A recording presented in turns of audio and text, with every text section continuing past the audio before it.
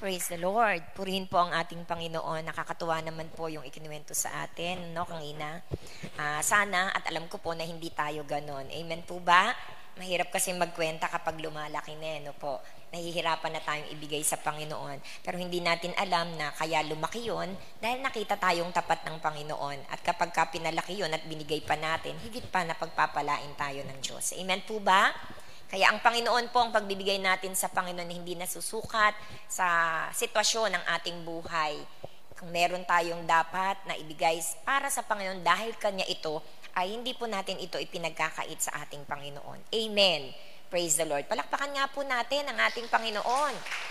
Glory to God. So I'm so excited kasi po sa ating series ng End Time na itinuturo ay malapit na po tayong matapos. So nung unang-una po ay pinakita natin ang mapa. May mapa tayong pinakita ng mga end time events na hinihintay na lang naman po nating mangyari. So ngayon, review ko lang po, ngayon ay nasa church age tayo. And next event is the rapture of the church, which will come anytime. Ano po? And then after the rapture of the church, dalawa po yun, may setting sa langit at may setting dito sa lupa. Ang setting natin sa langit, ang magaganap is the Bema Judgment Seat of Christ, kung saan meron tayong rewarding sa lahat ng bagay na ginawa natin dito sa lupa. And then po, the marriage supper of the Lamb. And then habang ginagawa yung Bema Judgment and marriage supper of the Lamb, doon po sa kalangitan, ang mga naiwan naman po dito, 7 years, 7 taon yun, 7 taon din po dito sa lupa. So yung 7 years naman po, ito ay magkakaroon ng tinatawag na the Great Tribulation. So napag-aralan natin that the tribulation will be divided into 2 period. No po, 3.5 plus 3.5. Yung first 3.5, ang tawag nila doon, the tribulation. Pero pagdating ng second 3.5, ang tawag na po nila yon ay the Great Tribulation. Dahil ang tribulation will escalate as the times goes by. So after po ng ating tribulation, the next is the Battle of Armageddon, which is ngayon natin pag-aaralan. Ano po, naririnig lang natin tong Battle of Armageddon eh. Pero ngayon po, mas maiintindihan natin kung ano ba itong Battle of Armageddon. And I believe we will learn lessons from this. Paulit-ulit kong sinasabi, hindi na natin makikita ang mga bagay na ito. No po? Bagamat pwede palang makita dahil makakasama tayo dito once we are raptured by the church, by the Lord, kapag na-rapture tayo. So makikita pa rin natin ito.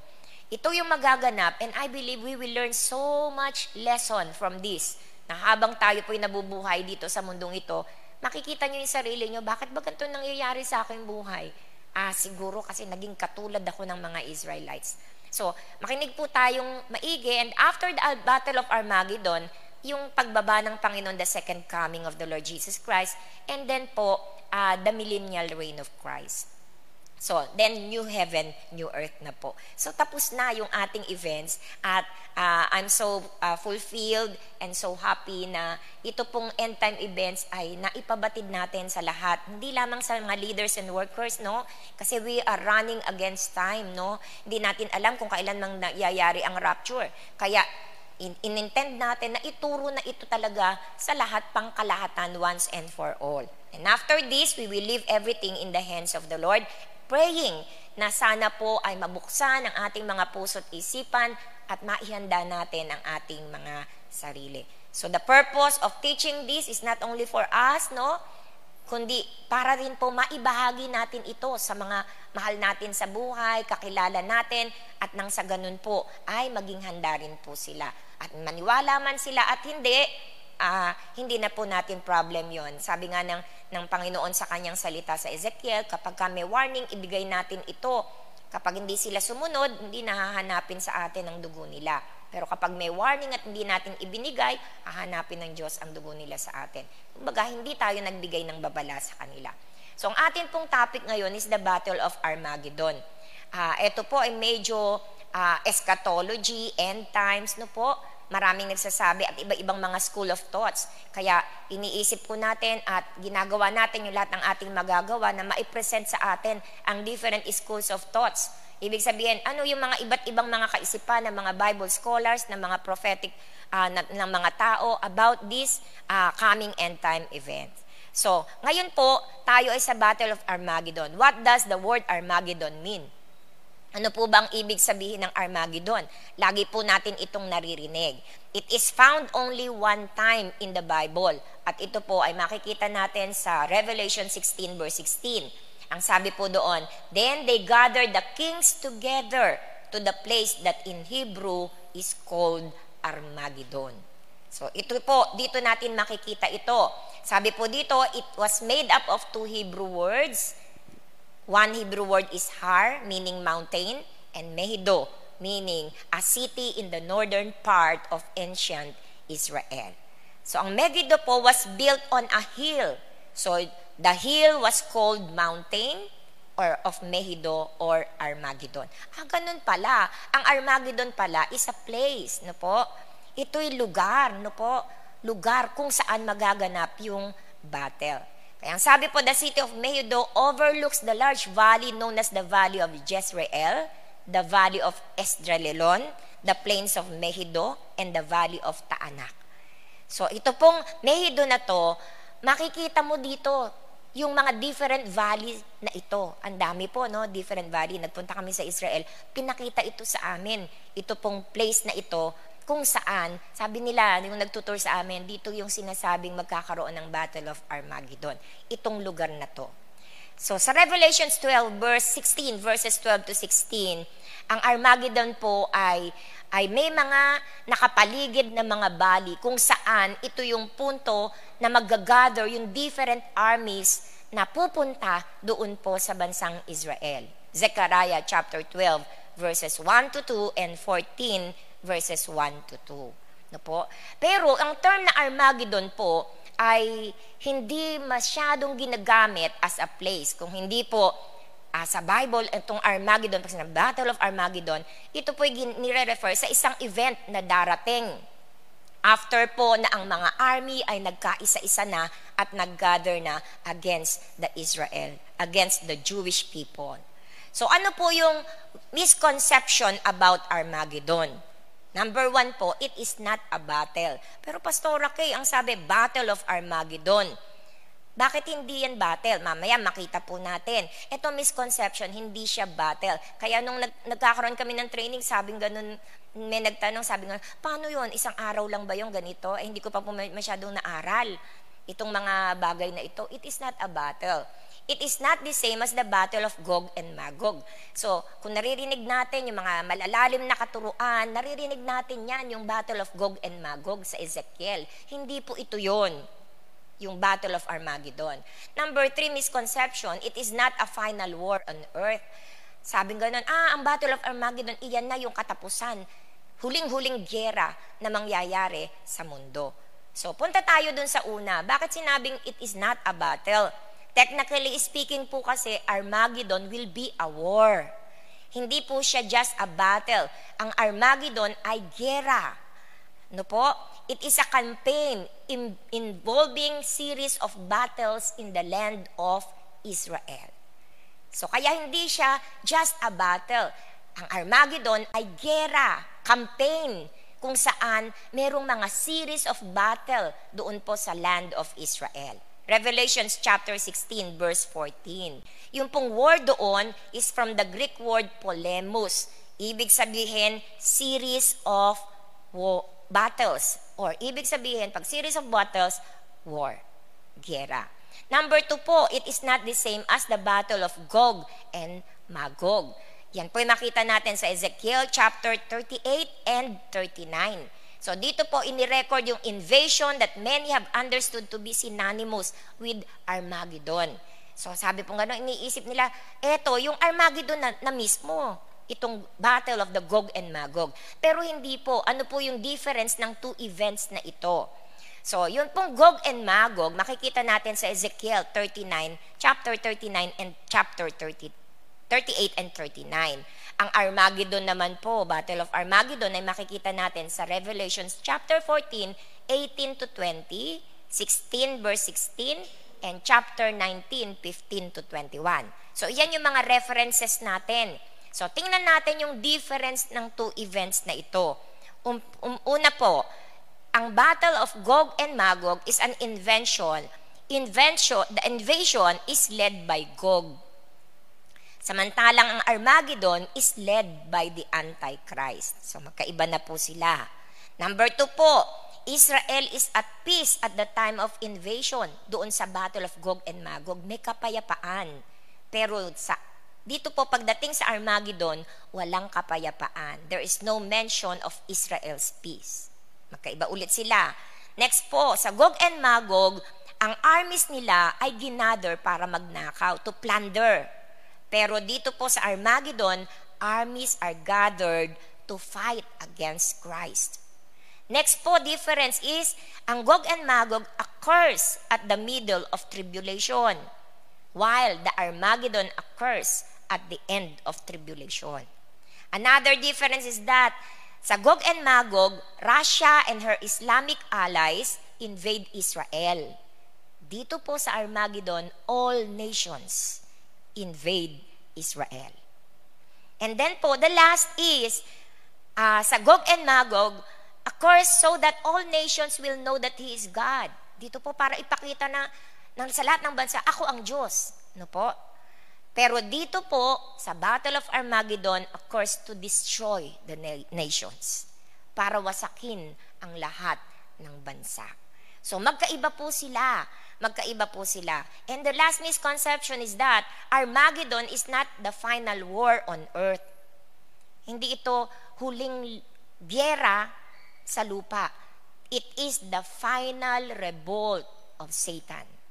So, spiritual po yan. Final revolt of Satan. Kasi si Satan, matatapos na yung kanyang deception. Matatalo na siya. Dadali na siya sa bottomless pit. Kaya ito yung final revolt ni Satan. Hindi ito yung final war. Meron na tayong World War I, World War II, World War III. Pero itong Battle of Armageddon is the final revolt of Satan. Kaya siya po ay talagang gumagawa at kumikilos. Roman number 3, what Armageddon is? Ano itong Armageddon na ito? It is the climactic event of the Great Tribulation. Diba? 7 years po yun. So pag mag-e-end na po ang 7 years tribulation, ito na yung pinaka-climactic event, ang Battle of Armageddon. It will occur when all the armies of the earth gather to come against Israel. Dati yung mga karatig bansa lang ang nag-gather against Israel. But in this Battle of Armageddon, all the nations, all the armies of the earth gather to come against Israel and attempt once and for all to eradicate the Jewish people. Para talagang ubusin na itong mga Jewish people. Ano po? Kaya po, after Jerusalem is captured, kapag na-captured na ang Jerusalem, Jesus Christ will return to destroy the invading armies and deliver the faithful Jewish remnant hiding in Petra in modern-day southern Jordan. So this is the very reason, second coming of the Lord Jesus Christ. Para iligtas ang kanyang mga Jewish people. Kasi pinagtulong-tulungan na ng bansa. No po?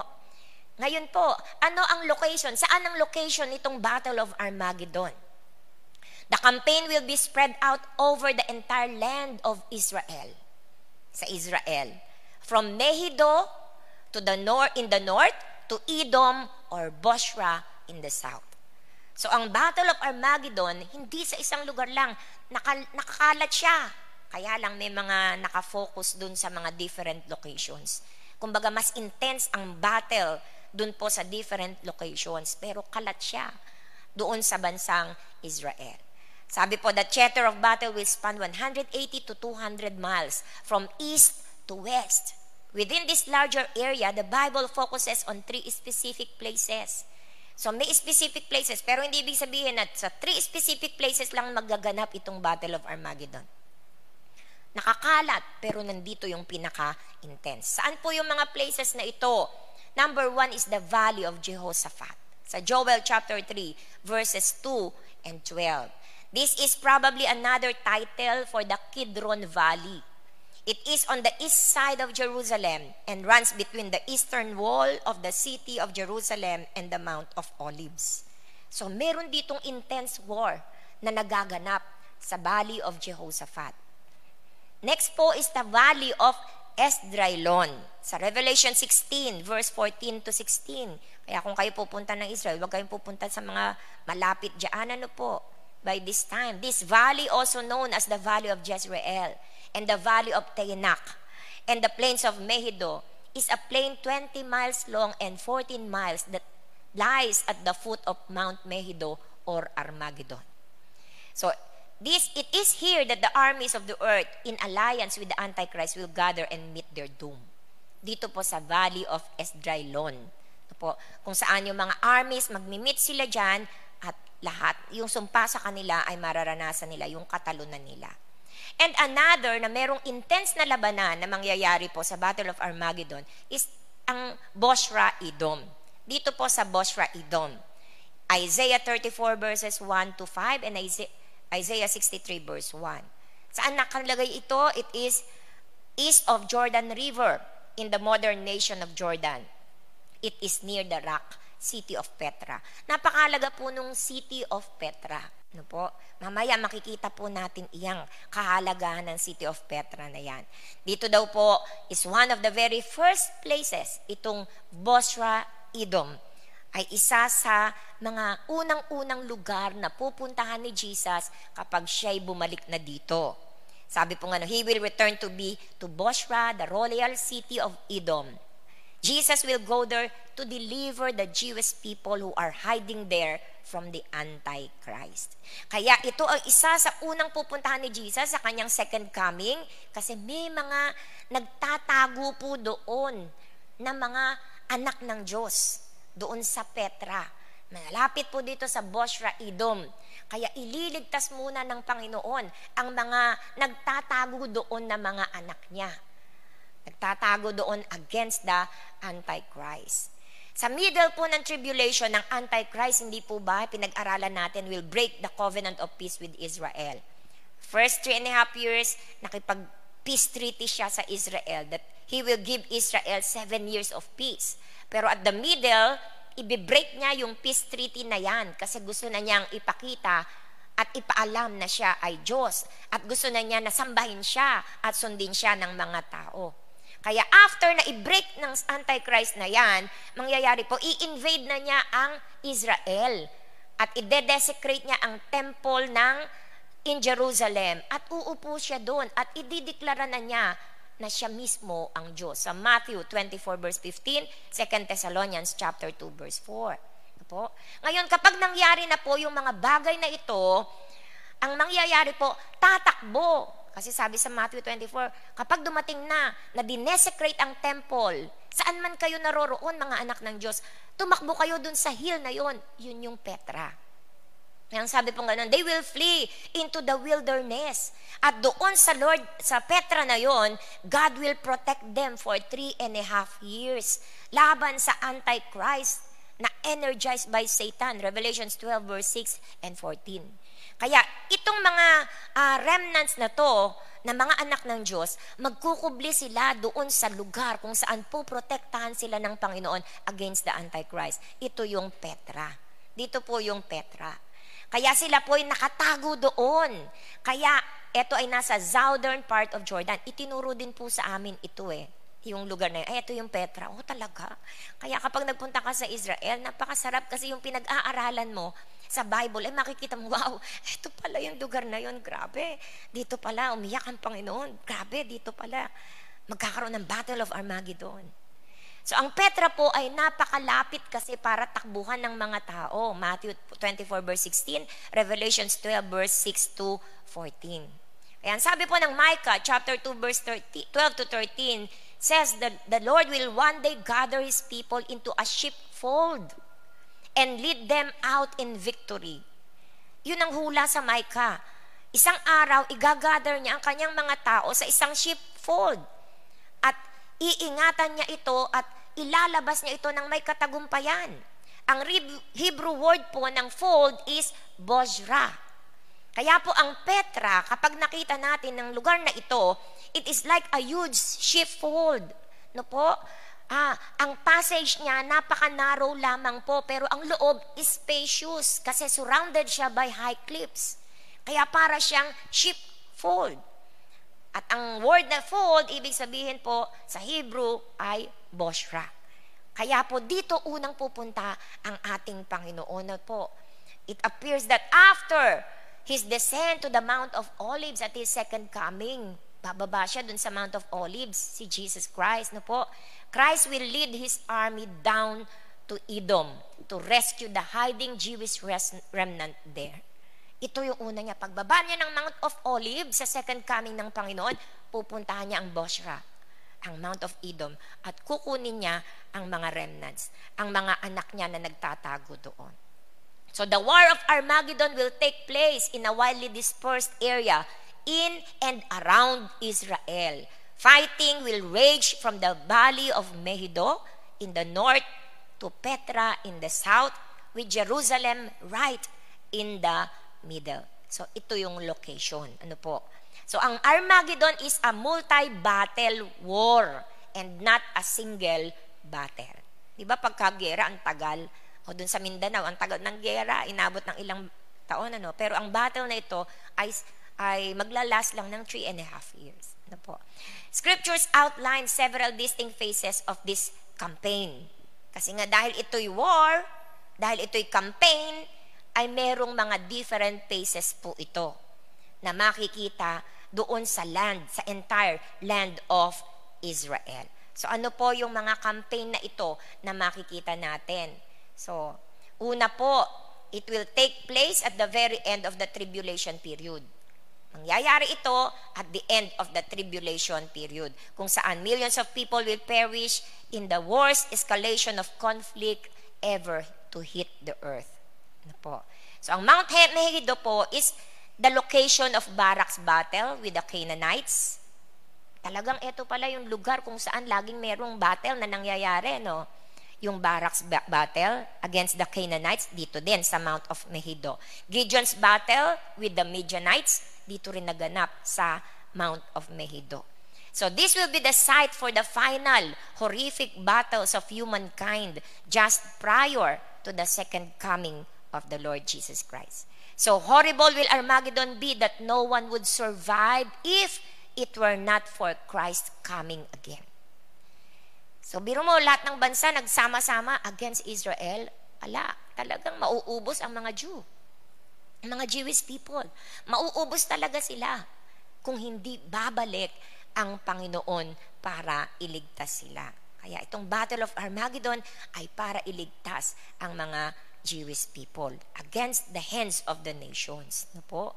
Dito po sa phase 1 ng ating Battle of Armageddon, ang una po ay the Antichrist allies assembles for war. So sa phase 1, nangyayari, nagsasama-sama na ang mga Antichrist, ally ni Antichrist, no po? Para sa giyera pong ito.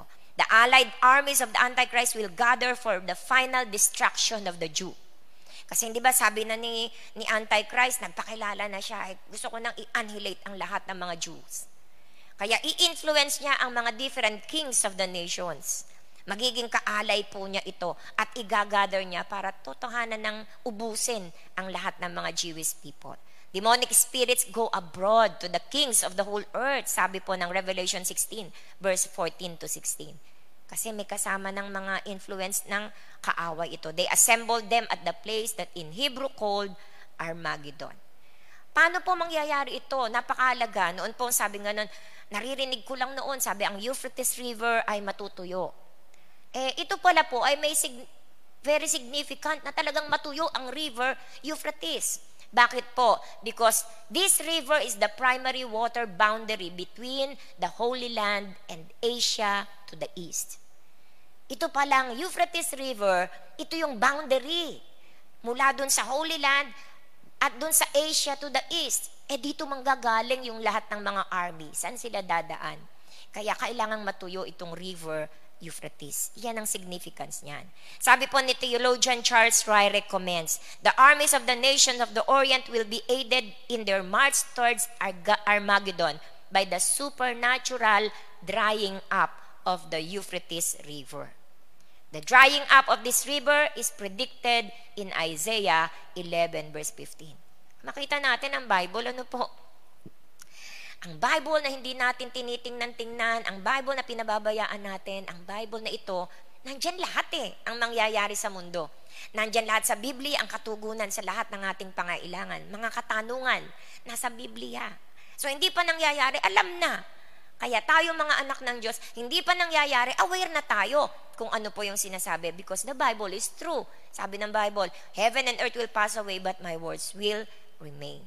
So ano ang goal ng coalition na ito, ng mga kings na ito, headed by the Antichrist? Their goal is once and for all, destroy all the Jewish people. Ito ang kanilang goal, ito ang kanilang layunin. Talagang i-destroy nila ang Jewish people. So kasama si Satan, Satanic Trinity. Sino yung Satanic Trinity? Satan, Antichrist, and the false prophet. Kung ang Diyos ay merong Trinity, God the Father, Son, and Holy Spirit, si Satan meron ding Trinity. Satan, the Antichrist, and the false prophet. So demons will be involved in summoning the kings of the nations. Kasama na yung mga demonyo na yan, na talagang ang mga kings of the nations ay ma-impluensyahan nila. Phase 1 po yun, gathering of the allies of the Antichrist. Phase 2, the commercial Babylon is destroyed. Sa Revelation chapter 17 verse 18 reveals that the Antichrist will rebuild and revive Babylon in the end times. No po? Ito, sa Revelation 17:18, ire-rebuild, ire-revive ang Babylon sa end times. It will be the worldwide economic and religious center. Kasi nag-fail na po ang Babylon pero ire-revive ito. Last week ay na-discuss po natin that Antichrist will set up his headquarters dun sa dun sa temple, na i-rebuild na temple. Saan yon? Sa Jerusalem. Pero halfway through the tribulation period, kapag nasabi na niya dun sa templo na yon na I am God, at nag-set up na siya ng kanyang image doon sa Jewish temple na yon, lilipat siya sa Babylon. Pupunta siya sa Babylon. Mag-shift siya ng kanyang headquarters. From Jerusalem, magse-set up siya ng headquarters sa Babylon. Kung saan, dito sa Babylon, ito yung magiging global commercial center. Diba yung Antichrist? Napakatalino. One world government, one world religion. Lahat yun, kinuha niya yun. Kaya yung headquarters niya mula sa Jerusalem, ang tanging gawan lang niya dun sa rebuilding of the temple, marirebuild na temple, to desecrate that temple. At kapag na-pronounce na niya, I am God, lipat siya ng headquarters sa Babylon. At ang Babylon ang magiging global commercial center. Dito na po niya iko-control ang lahat ng mundo. The Babylonian Commercial Center, pero po itong Babylonian Commercial Center will be also destroyed during this phase 2 of Armageddon. Itong commercial center na ito, i-destroy din po, madi-destroy ito sa phase 2. Ano po? Ang irony po, while phase 1 of Armageddon is underway, habang nag-gather sila ng mga allies nila, ang Antichrist naman po is preparing his army to attack Israel. Nagagather ang mga nations ng mga allies, pero si Antichrist, hinahanda na niya kanyang army to attack Israel. God will cause a military force to attack the Antichrist headquarters of Babylon. Nagagather si sa Antichrist ng mga allies niya, naghahanda sila para atakihin ang Israel, ang mga Jewish people. Ang Panginoon naman po ay naghahanda rin ng military force to attack the Antichrist headquarters in Babylon. So, ang Antichrist nakafocus sa Israel, ang Panginoong army nakafocus to destroy the headquarters of the Antichrist. Sa phase 2 po iyan. Kaya as God overthrows Sodom and Gomorrah and their neighboring cities, declares the Lord, so no man shall dwell there and no son of man shall sojourn in her. Jeremiah 50, verse 14, 23 to 25 and verse 40. Sa Isaiah 13 verse 19 informs us that Babylon will be like Sodom and Gomorrah when God overthrew them. So yung headquarters ni Antichrist ay sisirain ng ating Panginoon. Kaya ito pong Book of Revelation is a graphic description of commercial Babylon's destruction. Kaya madi-destroy ang commercial Babylon po na ito. So, ang military, sino po ang aatake sa Babylon and the Antichrist? Who will attack Babylon and the Antichrist? A military coalition from the north. Iyon po ang aatake doon. Ayon sa Jeremiah chapter 50 verse 9 and Jeremiah verses 41 to 42. So, ang aatake doon ay galing sa military coalition from the north. Kaya po kung paano daw po na ginamit ng Panginoon ng mga Babylonians in the Old Testament time bilang rod niya of judgment against Israel, so now God uses the northern coalition as His sweeping rod against Babylon. Ang Babylon nung una, ginamit ng Panginoon para maging pamalo niya at magbigay ng judgment sa Israel. Matigas ang ulo ng Israelites eh. Pero ngayon daw po, gagamitin naman ng Panginoon ng Northern Coalition para naman paluin ang Babylon. Just as Babylon showed no mercy in its oppression of Israel, so God now shows no mercy to Babylon. So, kumbaga, eto ginawa sa Israel ng Babylon, ngayon, no mercy rin ang Panginoon sa Babylon. Kaya po, kapag na-destroy ang Babylon at the end of the tribulation period, ang Antichrist, wala siya dun sa city na yon. That time na madidestroy ang Babylon, wala dun ang Antichrist. Maririnig lamang po niya ang destruction ng Babylon through a messenger. Jeremiah chapter 50 verse 43. Chapter 51 verse 31 to 32. Kumbaga sasabihin, "Hi, Antichrist, na-destroy ang headquarters mo." Kaya lalo siyang magagalit. So ano po ngayon? Itong papasok ng phase 3 sa Battle of Armageddon. Jerusalem falls and is ravaged. Sa phase 2 po of Armageddon involved the destruction of the Antichrist capital of Babylon. However, even the destruction of his capital is not enough to distract him away from his goal. Ano bang goal ng Antichrist? Destroy the Jewish people. Hagat na galit siya. Dinestroy ang headquarters ko. So ano ba ang dapat? Magkaroon siya ng counter-attack. Dapat narinig niya, oy, dinidestroy ng mga from the northern portion, coalition, ang Babylon, ang headquarters mo. So dapat ang ginawa ng Antichrist, halika, magbigay tayo ng counter-attack dyan sa mga northern military coalition na yan, na sinisira ang ating headquarters. Pero po, anong ginawa ng Antichrist? Hindi sila nagpunta ron. Ginawa nila, yung kanilang mga forces ay dinila nila sa Jerusalem. So, hindi na niya pinansin yung pag-destroy ng Babylon headquarters niya. Lahat ng forces ni Antichrist pumunta naman sa Jerusalem. Pinabayaan na niya yon, pero pinuntahan niya ang Jerusalem. This constitute the phase 3 of Armageddon. Makikita natin yan sa Zechariah chapter 1 verse 3. Behold, I am about to make Jerusalem a cup of staggering of all the surrounding people. Ganun din po, Zechariah 14 verse 2, I will gather all the nations against Jerusalem to battle. And the city shall be taken, and the houses plundered, and the women raped. Half of the city shall go out into exile, but the rest of the people shall not be cut off from the city. Ito po yung sabi ni Zechariah, igagather ang lahat ng nation against the Jerusalem, against Jerusalem to battle. Alam niyo po mga magulang at kapatid, ang Israel kasi, ang mga Israelites po kasi, ay nagkamali sila, naging matigas ang kanilang mga ulo. God, noong unang teaching natin, ang talagang calling ng Israel, sila yung mag-spread ng gospel, not only to the Jew, but also to the Gentile. Kaya lamang po, ang mga Israelites, nagkamali sila ng paningin sa pagdating ng Messiah. They do not believe dito sa ating Panginoon. So, blinded sila. Kaya na-harden ang kanilang mga puso. Kaya hindi nila ito makita. Kaya naging murmurer sila, kaya naging matigas ang kanilang mga ulo. Pero God will fulfill His mandated task dito po sa mga Jewish people. Kapag tayo matigas ang ulo, mga magulang at kapatid, sometimes, because of God's love for us, sa katigasan ng ulo mo, nagiging blinded ka eh. Ang nangyayari sa atin pahirap ng pahirap ang nagiging buhay natin. Para kang nalulunod, na the more na kumakampay ka, the more na lumulubog ka. Diba mga nalulunod? Lalo na hindi marunong na, ganyan ang ganyan. Lalo siya lumulubog hanggang mamatay siya.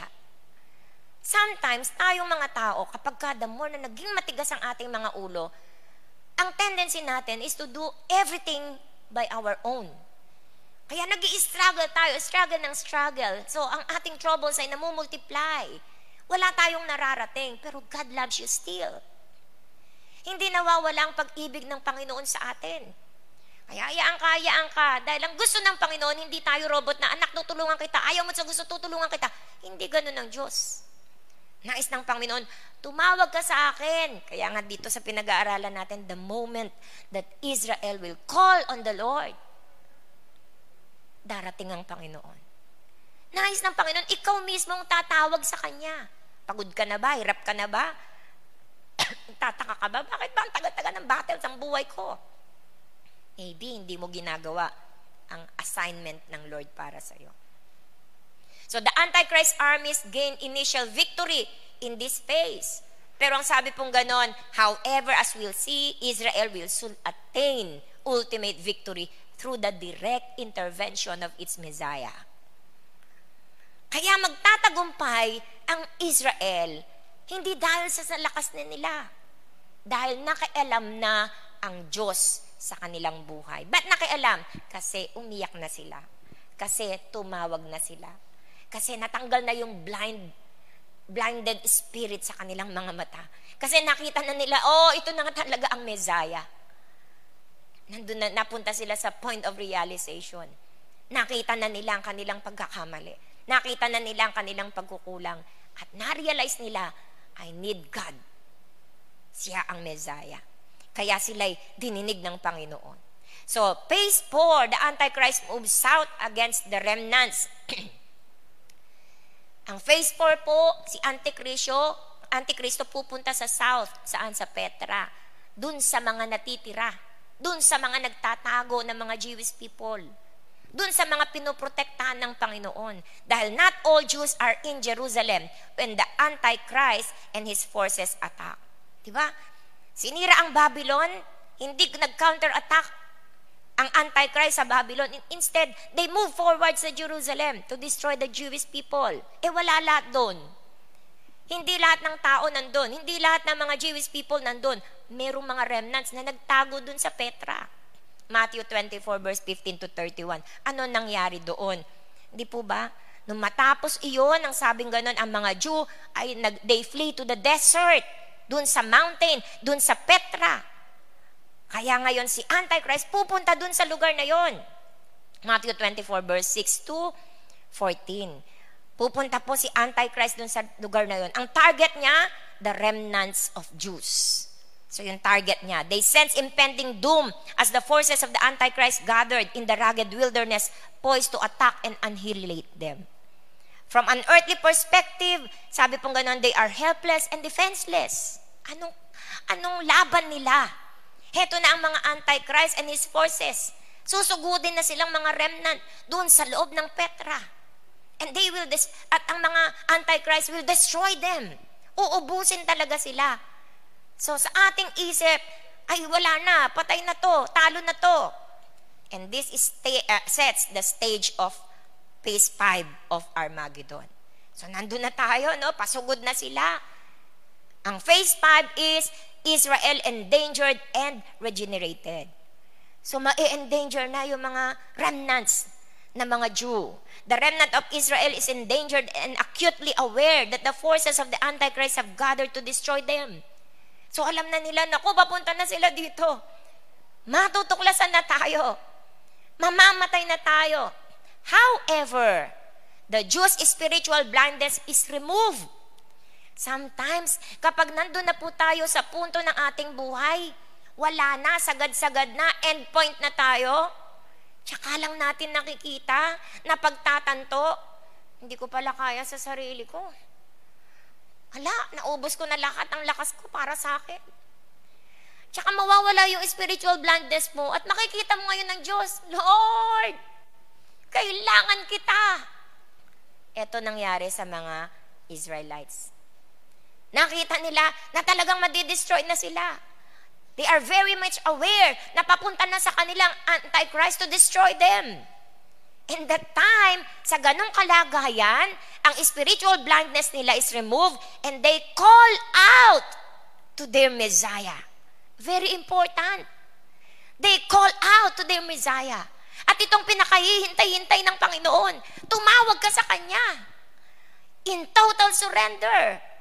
Na totally sinurrender mo na, wala na talaga akong kaya, Lord. Hindi ko na talaga kaya. Heto na talaga kalagayan ng buhay ko. Lord, I need you. I need you. Alam niyo po isang testimony lang na inaano ko ng Panginoon. Dumating ang point of time na talagang kailangan ko po financially. Financially, talagang sabi ko, Lord, nahirapan na po ako sa finances ko, ganito, ganyan, ganyan. Bahala ka na po, Panginoon, may babayaran ako, ganito, ganito, ganyan, ganyan, ganyan. Kasama ko po si Jasper noon nag-testify ako kay Jasper dito po sa China Bank, may checking account ako dyan. Na hindi ko na nagagamit yung checking account ko na yan. So, lagi akong tinatawagan, ay, punta po kayo dito kasi po, iayos nyo po yung account nyo kasi hindi na po gumagalaw alam ko naman, ay, magkano lang deposit ko doon? 10,000. So, hindi ko masyadong napapansin. Etong lately, talagang kailangan ko na kahit 10,000 man lang. Kaya ang ginawa ko po, Jasper, samahan mo naman ako. Nasamahan ako ni Jasper. Sabi ko, Jasper, dito ka sa PS Bank ha. Kasi po yung sa commuter namin, kala ko bayad na kami. Sabi kasi ni Pastor Manny, hanggang May lang tayo. So, yung aking budget, hinano ko ng hanggang May, mabayaran namin. And then tumigil na ako. Tapos bigla may dumating na demand letter na 35,000 babayaran. Wala na ako sa kalagayang ganun. Sabi ko, Lord, paano na to? Demand letter, final demand letter. Sabi ni JR, Mami, ba't mayroon nga? Ano yan? Kala ko ba dati? Sabi ko kay Pastor Manny, Daddy, kala ko babayad na tayo. Wala na yan sa isip ko. Hindi ko na yan sinama sa mga ano natin. So, kailangan bayaran mo kaagad. Kaya sabi ko, Lord, bakala ka na nga po. So, nag-ano ako na, paano ba ako makakaipon ng ganito para maibigay doon sa PS Bank? Sabi ko, Jasper, pila ka nga dito ka muna. So, nakagawa ko ng paraan. Sabi ko, kahit 10,000 na lang to sa China Bank, pupuntahan ko dyan. Dito muna ako i-close ko na yung China Bank ko, pandagdag din to. So, punta akong China Bank. Talagang God will amaze us. Amen po ba? Sabi ng China Bank, ganyan. Magko-close na po ako, ganito, ganyan. Hindi ko na po nagagamit yung checking account ko. Okay? Sandali lang po, pirmahan niyo pa rin po ito, ganito, ganyan, update din po natin, etc. Sige po. Tapos sabi niya, check ko lang po kung magkano po yung mawi-withdraw niyo. Okay po. Alam niya, nagulat ako. God is good. Sabi ko, grabe, hindi ako makakibo. Mawi-withdraw ko 54,000. Kaya sabi ko ganun, palakpakan po natin ang Panginoon. Hindi ko siya pinansin-pansin. Yung pala mawi-withdraw ko 54,000. Sabi ganun, eto lang po yung mawi-withdraw nyo ha. Sabi ko, okay. Kasi ang alam ko 10,000 lang Tapos biglang 50, thank you Lord. God will amaze us. Kapag ikaw'y tumawag na sa Panginoon, doon sa point na talagang kailangan mo na, gagawa ang Diyos at ililigtas ka ng Panginoon. Amen po ba? Palakpakan natin ang ating Diyos na buhay. God is so good. Kaya po itong remnant of Israel na ito, the Jews is, yung blindness nila nawala and they call out to their Messiah, Jesus Christ. And, nung tumawag na sila, they experienced the national regeneration. Kaya tayo po mga magulang at kapatid, gaano man katigas ang ating mga ulo. Huwag kayong magtataka kung sometimes ang Diyos ay dadaling. Kaya tingnan niyo po, sino nagpadala ng lahat ng mga ganito? Ang Panginoon na. Bakit? Anak, gusto ko bumalik ka sa akin. Kasi minsan kung hindi tayo nauuntog, hindi tayo nagkakabukol-bukol, hindi tayo tumitingala sa Diyos at hindi natin nakikita ang Diyos pala ang kailangan natin. Hanggat may nakikita tayong mga ways para iligtas natin ang ating sarili, ginagawa natin ang ginagawa without God. Okay ka lang dyan, easy ka lang Lord, kaya ko na to. Na in effect, you are depending on your own na lang, not on God. Kaya napakahalaga ng pagtawag sa ating Panginoon. So napakahalaga po nito. Kaya ang mga Israelites, natanggal yung blindness nila, they call on God. Sabi nga pong ganun no matter To make matters worse, they refused to admit their inability to perfectly keep the law and turn by faith to God for His forgiveness. Kasi ang ginawa ng mga Israelites, pinipilit nila na gumawa sa kanilang sarili. Gawin ko yung batas na to, sundin ko yung ritual na ito, sundin ko yung mga utos na ito, ganito, ganyan. Kahit anong gawin nila, hindi naman nila nasusunod ito. Kaya ang faith nila nandoon sa law. Kaya this time, sa mga pangyayaring ito, nabuksan ang kanilang mga mata at tumawag sa Panginoon. They rejected Jesus Christ as the Messiah, refusing to turn to Him in faith because He did not fit their preconceived ideas about the Messiah. Ito yung kasalanan ng mga Israelites Kaya hindi nila makilala ang Panginoon. Kasi hindi nag-fit ang Messiah, si Jesus Christ, sa kanilang preconceived ideas. Kaya ang nangyari, they stumbled over Jesus Christ. As a result, a partial judicial blindness or hardness of heart came upon Israel. Kapag tinatanggihan natin, tinitigasan natin ang ating puso sa ating Panginoon, nagkakaroon tayo ng spiritual blindness and hardness of the heart. So Israel thus lost her favored position before God, and the gospel was then preached to the Gentiles so the Jews would become jealous and be saved. So nawala yung posisyon ng Israel. Dapat sila ang magpipreach ng gospel sa Gentile. Hindi na nangyari yun. Nawala sa kanila yon because of the hardness of the heart, because of spiritual blindness. Alam niyo po, ang plano ng Diyos kahit kailan, hindi magiging nakasalalay lang sa'yo. Kapag hindi ka naging available, gagamit ang Lord ng iba. Do you think na kung plano ng Panginoon na maligtas ang tao na yon, hindi ako kumilos? Sorry ka na lang hindi kumilos si Kay Do you think ganun ang Diyos? Hindi, tatanggalin ng Panginoon ang opportunity sa akin at ibibigay niya sa iba dahil mahal ng Diyos yung tao na yon. In our service to the Lord, sa ating paglilingkod sa Panginoon, tinuro ko nung nakaraan sa workers meeting, yung danger na tinitingnan mo na lang yung sarili mong kapasidad. Discipleship ay hindi pagtingin sa ating sarili, kung hindi pagtingin sa plano ng Diyos. Kaya pwedeng tanggalin sa atin ang opportunity na yan in serving the Lord. Hindi ka hintayin ng Panginoon. Hindi ka hintayin ng, lalo na ngayon, we are running against time, hindi ka hintayin ng Panginoon. Ang nakakalungkot lang dyan, dapat kasama ako dun sa army na yan Natakot ako Dapat kasama ako dun, nagpalaylo-laylo ako, tinake for granted ko tinake ko lightly Pinalitan ka ng Diyos. So sa victory, hindi ka kasama dyan. Sumabit ka nalaglag ka Kaya yung lost, favored position na inilalaan ng Panginoon sa Israel to preach the gospel to the Gentile, nawala because of spiritual blindness and hardness of the heart. Israel's hardening and casting off is thus only temporary. Pero mahal ng Diyos, talagang slow to anger. Ano po ang Panginoon? Talagang mabagal magalit, napaka-patient ng Lord. Kaya, kayo, Israel, nagkaroon na kayo ng hardness of the heart, nagkaroon na kayo ng spiritual blindness. O sige, tanggal kayo sa position temporarily until such a time you realize. Until such a time you realize. Kaya po, eto ngayon po, now, fast forward to the campaign of Armageddon. The armies of the Antichrist are gathered in the desert wilderness. Aatake na po sila sa mga Jewish remnant. Nasaan? Nasa Petra.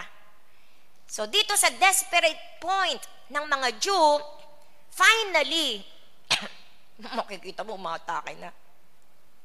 Namamatay ka na. Finally, itong mga Jew will repent and turn to their divine Messiah.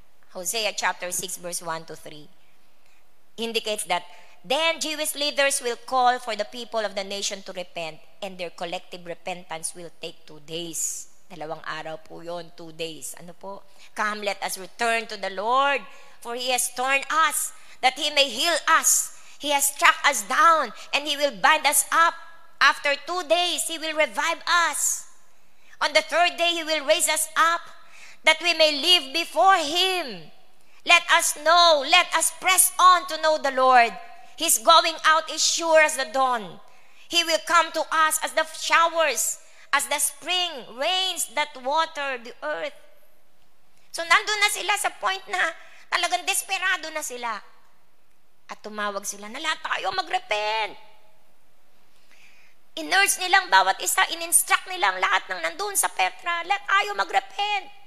At ginawa nila ito at sila ay naligtas. This is in keeping with Joel 2:28 to 29, which informs us that there is a spiritual awakening of the Jewish remnant.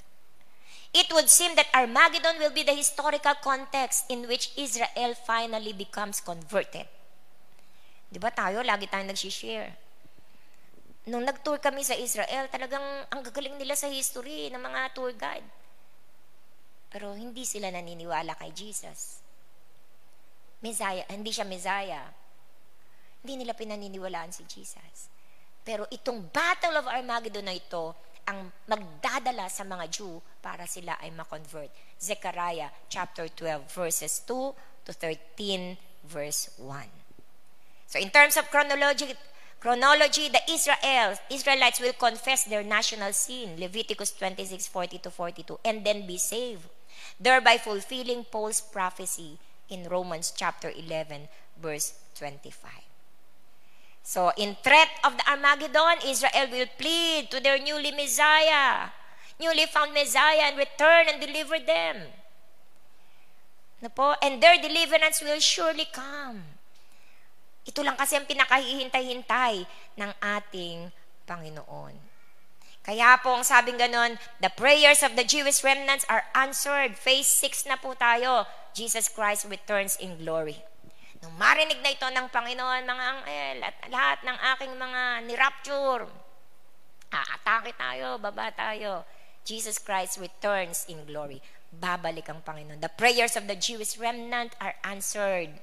The divine Messiah returns personally to rescue His people from danger. Kaya sabi ko kanina, ito ang unang pupuntahan ng Panginoon, Bosra, para i-deliver ang mga remnants ng Israel. The very same Jesus who ascended to heaven come again at the second coming. Acts 1 verse 9 to 11. So the second coming will involve a visible, physical, bodily return of the glorified Christ. Makikita po yan ng lahat ng tao. Ang rapture, hindi makikita ng mga tao yan. In a twinkling of an eye, biglang mawawala. Kaya pile of clothes ang makikita nila na maiiwan sa lupa. Kasi tayo, ni-rapture, magugulat na lang yung mga tao. Pagpasok, asan na mga tao dito? Yung mga damit nyo, naiwan sa upuan, face mask nyo, naiwan ganyan. Pile of clothes. Hindi nila makikita, hindi nila alam ang nangyari. But the second coming of the Lord, makikita ng lahat ng tao. It is visible, it is physical, it is bodily return of the glorious Jesus. Apocalypsis is the key New Testament Greek word used to describe the second coming of Christ. It carries the basic meaning of revelation, visible disclosure, unveiling, and removing the cover from something that is hidden. Ang iba pa pong mga tawag, ang sabing ganun sa mga different verses po, makita natin yan sa 1 Peter, sa kanyo na lang po basahin, ano po. Epiphaneia, Greek New Testament po yan, sa Greek, sa 1 Peter chapter 4 verse 13, when His glory is revealed. Epiphaneia, ibig sabihin po ng words na yan, means to appear, to shine forth. Sa Titus chapter 2 verse 13, sabi ni Pablo, waiting for our blessed hope. Sabi ng 1 Timothy 6:14, the appearing of the Lord Jesus Christ. Kaya po, ang Panginoon ay makikita visible. Bakit? Narinig na niya ang tawag ng kanyang mga Jewish people. Help me, Lord. Panginoon, tulungan niyo po kami. Next, the second coming will be universal experience in the sense that every eye will witness the event. Ay, very possible. Hindi ba, Pastora, sa Israel lang mangyayari yan? Yes. Ba't makikita ng buong mundo? Internet. Nakikita yan. Kaya sabing, behold, He is coming with the clouds, and every eye will see Him, even those who pierce Him, and all the tribes of the earth will wail on account of Him. Revelations chapter 1 verse 7. Matthew 24 verse 30, then will appear in the heaven the sign of Son of Man. And then all the tribes of the earth will mourn, and they will see the Son of Man coming on the clouds of heaven with the power and great glory. Sa langit pala, tama, langit, makikita natin lahat yan. Ang Son of Man, nabababa na punong-puno ng kalwalatian. Sa verse 29 po, ganun din yung sinabi. Revelations 19 verse 11 to 16, Jesus explains that His return will be accompanied by magnificent signs in heaven. Ay, napaka-exciting pala nito, no? Nasa second coming ng Panginoon, may makikita tayong mga signs in heaven. Sa kanyang pagdating, Christ will come as the King of Kings and the Lord of Lords with many crowns on His head, crowns that represent absolute sovereignty. His eyes will be like blazing fire. Revelations 19 verse 11 to 16. Kaya po ang mga Jewish remnants ay maliligtas. Ito ang punang pupuntahan ng Panginoon. And phase 7 is the final battle erupts. Nandito na si Jesus, no? Kasama nga mga saints and all the angels. At the second coming, He will confront the Antichrist and his forces and slay them with the word of His mouth. Kasi ang word niya is parang fire. No po? So, i-defeat niya ang enemies, ang mga antichrist. Revelations 19 verse 11 to 16. Then I saw heaven open, and behold a white horse. The one sitting on it is called Faithful and True, and in righteousness He judges and makes war. His eyes are like a flame of fire, and on His head are many diadems, and He has a name written that no one knows about but Himself. He is clothed in a white robe dipped in blood, and the name by which He is called is the Word of God. And the armies of heaven, arrayed linen white and pure. Armies of heaven, kasama ka doon. Kasama tayo sa armies of heaven. And the armies of heaven, arrayed linen white and pure, were following Him on white horses. Ay, grabe, nakasakay tayo sa puting kabayo. Nauuna ang Panginoon. Tapos mga armies in heaven, kasama tayo, puting kabayo. From His mouth comes a sharp sword with which to strike down the nations. And He will rule them with a rod of iron. He will tread the winepress, the fury of the wrath of God, the Almighty. On His robe and on His thigh, He has a name written, King of Kings and Lord of Lords. Palakpakan nga po natin ang ating Panginoon. Glory to God, napaka-exciting ng event na ito. And so, instant deliverance comes to the Jewish remnant. The Antichrist and his forces are poised for attack against the remnant in the wilderness. The remnant has no chance of survival. The Jewish leaders urge the remnant to repent and turn to Jesus the Messiah. That is when the coming of Christ occurs. At yun ang pagdating ng Panginoon. Christ defeats all who stand against Israel. The Antichrist will be slain. Habakkuk chapter 3 verse 13 prophesies of Christ's victory over the Antichrist. You went out for the salvation of your people, for the salvation of your anointed. You crushed the head of the house of the wicked, laying him bare from thigh to neck. So mamamatay si Antichrist. 2 Thessalonians chapter 2 verse 8, whom the Lord Jesus will kill with the breath of His mouth and bring to nothing by the appearance of His coming. The Antichrist will be impotent, powerless in the face of the true Christ. Kaya walang tatalo sa ating Panginoon. All the forces of the Antichrist will be destroyed from Bozrah all the way back to Jerusalem. Lahat ng forces, di ba si Antichrist nanguna siya papuntang Bozrah para patayin ang mga Jew. So ang sabi nga nun, they will all be destroyed, pati ang mga forces niya. Kaya sabi pong ganun, what a wondrous day that will be. Napakagandang katagumpayan. And then the last phase is phase 8. Christ victoriously ascend to the Mount of Olives. In the final phase of the campaign of Armageddon, Jesus Christ victoriously ascend to the Mount of Olives. Zechariah chapter 14 verses 3 to 4. Akyat siya dun sa Mount of Olives. Then the Lord will go out and fight against those nations, as when He fights on of battle. On that day his feet shall stand on the Mount of Olives that lies before Jerusalem on the east. And the Mount of Olives shall be split into two from east to west by a very wide valley, so that one half of the mount shall move northward and the other half southward. Alam niyo po ba na ang Mount of Olives ay may lamat? Nadiskubre po yan. Ang Mount of Olives may lamat. Sabi ng Bible, Revelation 16 verse 17 to 21, pag ang Panginoon ay nag-ascend dyan sa Mount of Olives, mai-split ang mountain na yan, northward and southward, at magkakaroon ng valley sa gitna. That's the beauty of the Bible. Kahanga-hanga ang salita ng Diyos. Hindi pa nangyayari, alam na lahat. Clearly, when Christ ascends to the Mount Olives, some cataclysmic events will bring an end to the tribulation period. So, merong cataclysmic event. Mahahati ang Mount of Olives, magkakaroon ng cataclysmic event. At ito ang mag-e-end ng 7 years tribulation period. An earthquake of globally staggering proportions. Compare with Revelation 8 verse 5 and 11 verse 19. The whole earth will feel its effect. Buong mundong makakaranas daw ng effect ng global earthquake na ito. Mountains will be leveled. Ay, grabe, no? Talagang nakakatakot.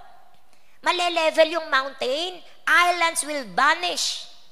The topography of the earth will be drastically changed. So, drastically, change talaga ang topography ng mundo. Jerusalem will be split into 3 areas. The Mount of Olives will split into 2 parts, creating a valley. There will be a horrific hailstorm, and the sun and moon will be darkened. Joel chapter 3 verse 14 to 16. Matthew 24 verse 19. As these terrible events subside, the tribulation period finally comes to close. At dito po matatapos ang tribulation period. Amen po ba? Palakpakan niya natin ang Panginoon. Sabihin natin, huwag matigas ang ulo mo. Huwag tayong gumaya sa mga Israelites. Pero ang nakatutuwa sa Panginoon, kahit matigas ang ating ulo, ang pag-ibig ng Diyos ang magdadala sa atin sa isang kalalagayan kung saan wala na tayong magagawa kundi makita na ang Diyos na lang ang kailangan natin. And that day, when it comes in our lives, na ma-realize mo at makita mo, ikaw na lang, Panginoon, ang kailangan ko, God will deliver you because He loves you. Amen po ba? I-deliver ka ng Panginoon. Sasaluin. Kaya yung lies ni Satan, na hindi na ako mapapatawad ng Diyos, sobrang sama ako na, ganito. Lies ni Satan yan. God's love to us is everlasting. Walang katapusan. Tinitingnan lang niya ang ating mga puso. Amen po ba?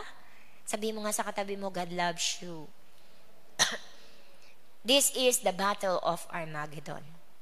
Next po, na topic natin, malapit na tayong mag-end. So I'm so excited. Sabi ko, Lord, makumpleto namin to. Itong end time eschatology na to. Mga magulang at kapatid, nandito tayo para matuto tayong ihanda ang ating sarili. Occupy till I come. Ang sabi ng Panginoon, occupy till I come. Ibig sabihin ng occupy till I come, lahat ng pwede nating gawin para sa Panginoon, lahat ng investment na pwede nating gawin para magkaroon tayo ng kayamanan sa langit, habang nandito pa tayo at naghihintay tayo ng muling pagbabalik ng ating Panginoon, gawin na po natin. Amen po ba? Because we have still time. Meron pa tayong panahon. Kung noong dati, napakainit mo sa pagsunod sa Panginoon. Kung noong dati, napakainit mo sa paglilingkod sa Panginoon. Lalong higit ngayon. Dapat lalo tayong maging mainit sa pagsunod sa Diyos. Lalo tayong maging mainit sa relasyon natin sa Panginoon. Lalo tayong maging mainit sa paglilingkod sa Panginoon. Because the coming of the Lord is so near. Amen po ba? O wag na lang yung coming ng Lord eh. Death is near. Kaya nga tayo mga naka-face mask, di ba? Kakatakot eh.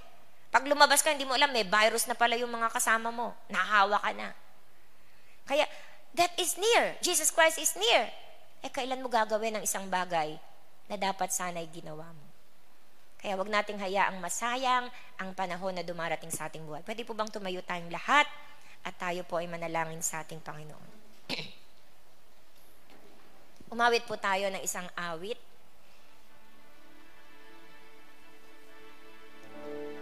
Hallelujah. Thank you, Holy Spirit, for your love. No place I'd rather be. No place I'd rather be. No place I'd rather be than here in your love, here in your love. No place I'd rather be. No place I'd rather be. No place I'd rather be than here in your love, here in your love. Set a fire down in my soul that I can't contain, that I can't control. I want more of you, God. I want more of you, God. Set a fire down in my soul that I can't contain, that I can't control. I want more of you, God. I want more. Sing no place. No place I'd rather be. No place I'd rather be. No place I'd rather be than here in your love, here in your love. Sing no place. No place I'd rather be. No place I'd rather be. No place I'd rather be than here in your love. Let's say to God, set a fire. Set a fire down in my soul that I can't contain, that I can't control. I want more of you, God. I want more. Sing, set a fire. Set a fire down in my soul that I can't contain, that I can't control. I want more of you, God. I want, sing, I want more. Want more, more, want more. I want more, I want more. I want more, I want more. Won't you pour it out? Say, I want more. I want more, I want more. I want more, I want more. I want more, I want more. Won't you pour it out? Say, I want more, I want more. I want more, I want more. I want more, I want more. I want more. Won't you sing, set a fire? Hallelujah. Set a fire down in my soul that I can't contain, that I can't control. I want more of you, God. I want more of you, God. Set a fire down in my soul that I can't contain, that I can't control. I want more of you, God. This is our last worship today, Jesus. Set a fire down with hands lifted up, church, that I can't control. I want more of you, God. I want more. Set a fire down in my soul that I can't contain, that I can't control. I want more of you, God. I want more of you, God. We want more of you, Lord. We want more of you, Lord. Patuloy kang maging malapit sa bawat isa sa amin. Patuloy mong ipakita ang iyong kapangyarihan sa aming mga buhay. Patuloy mong ipadamang iyong pagmamahal, pagmamalasakit sa amin. Patuloy naming makita ang iyong pag-iingat sa buhay ng bawat isa sa amin. We want more of you, Lord. Patuloy na tumatag kami sa aming pananampalataya sa iyo. Oh God, in the name of Jesus, we pray in these last days, oh Lord, continue to reveal yourself to us, Lord. Patuloy ka naming makita. Patuloy ka naming makilala. Patuloy ka naming maranasan. Patuloy ka naming makasama. Oh God, in Jesus' name, more and more of you, Lord God. In the name of Jesus. In the name of Jesus. Panginoon, sa oras pong ito, marami pong salamat sa mga kaalaman na patuloy naming natututunan. Maraming salamat sa mga lessons na nakapaloob sa mga malalalim na kaalamang ito. Lord, I believe you speak to each and every one of us. You minister unto us, Lord. Let us have a hearing ear, Lord.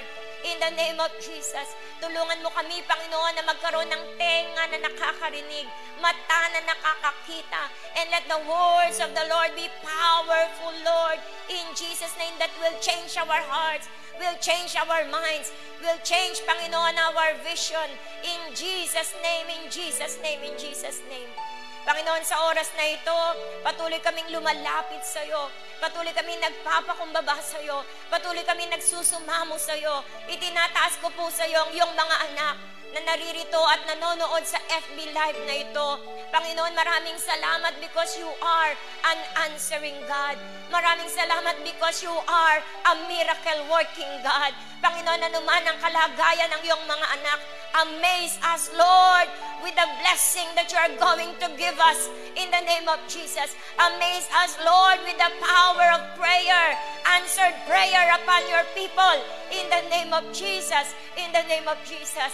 Anuman po ang kahilingan ng iyong mga anak sa oras na ito, saan man sila naroroon, Lord, I pray, abutin mo sila ng iyong mapagpala, ng iyong mapagimalang kamay, at patunayan mo sa kanila na hindi kami nagkamali ng pinagsukuan namin ng aming buhay. Hindi kami nagkamali ng aming buhay ay itinalaga namin sa iyo. Ikaw ang aming pastol, hindi kami magkukulang. Ikaw ang aming tagapag-ingat. Ikaw ang aming proteksyon sa pangalan ng aming Panginoong Yesus. Father God, in Jesus' name, sino man ang may sakit at karamdaman sa oras na ito, idantay mo po, Ama, ang iyong mapagpala, ang iyong mapagpagaling na kamay sa oras na ito sa katawan ng iyong anak na nakakarinig, nanonood, Panginoon, ng service na ito. Make a miracle, Lord, and let the miracle of healing flow upon his body, upon her body, from the top of her head, his head, to the sole of his foot, in the name of Jesus. And Father God, in Jesus' name, multiply the finances of your people. Lahat ng bagay na hawakan ng iyong mga anak, Lord, we pray, pagpalain niyo po. In the name of Jesus, bless them, Lord. Let the anointing of blessing flow, Lord, sa lahat ng bagay na inahawakan ng kanilang mga kamay. For you are our Jehovah Jireh that supplies all we need according to your riches in glory by Christ Jesus. And most especially, Lord, we pray, let the protection of the Most High God be upon us wherever we go, saan man kami pumunta, sino man ang taong makasalamuhan namin. Let the divine protection of the Lord be upon your people. In the name of Jesus, shield us with your blood. Shield us with your power, that no viruses, no COVID virus will come upon us. In the name of Jesus, even no sickness and diseases will come upon us. Even, Lord, no untimely death will come upon us. In the name of Jesus, because we are protected by you. In Jesus' name. In Jesus' name. Lord God, ano man ang problema sa pamilya, Panginoon, sa relationship, oh God, in the name of Jesus, ikaw ang nakababatid, Panginoon, ng mga problema at suliranin na iyon, na nagbibigay ng lungkot sa puso ng iyong mga anak, nagbibigay ng pag-aalala sa iyong mga anak. Ama naming Diyos, let there be spirit of enlightenment, understanding, forgiveness, repentance, in the name of Jesus. At hayaan mo, Panginoon, na maayos ang relasyon ng bawat isa. Ama, tulungan mo po ang bawat isa sa amin na maihanda namin ang aming sarili sa iyong muling pagbabalik. Liwanagin mo ang tawag mo sa bawat isa sa amin. I-anoint mo ang aming tenga na marinig namin lagi ang iyong tinig. Upang kami, Panginoon, ay magabayan mo sa lahat ng aming gagawin. I-anoint mo ang aming mga mata upang makita namin ang landasin na dapat naming tahakin. Panginoon, sa pangalan ni Jesus, tulungan mo kami na maging karapat-dapat sa iyong harapan, karapat-dapat sa iyong muling pagbabalik. At gamitin mo rin ang bawat isa sa amin, O Diyos, upang marami pa ang nakakilala sa iyo, sumunod sa iyong kalooban at mahalin ka ng kanilang puso, isip at buong kaluluwa. Panginoon, maraming salamat. Itinatalaga ko sa iyo ang iyong mga anak sa lugar na ito. Itinatalaga ko sa iyo ang iyong mga anak, Panginoon, na nanonood sa FB Live na ito. At sa lahat pa ng manonood pa, Panginoon, itinatalaga ko sa iyong mga kamay. Thank you for the victory that you are about to do upon our lives this week, Lord. We entrust this week into your hands. Sa iyong mga kamay, ikaw ang aming Diyos, ikaw ang aming Panginoon. Ang iyong kalooban ang mangyari sa aming buhay. Not our will, but your will. Not our ways, but your ways. Sa buong linggong ito, we claim the victory and we claim that all things will work together for our good because we love you. Father God, we praise you, ingatan mo kami at samahan 10 ng aming sambahayan.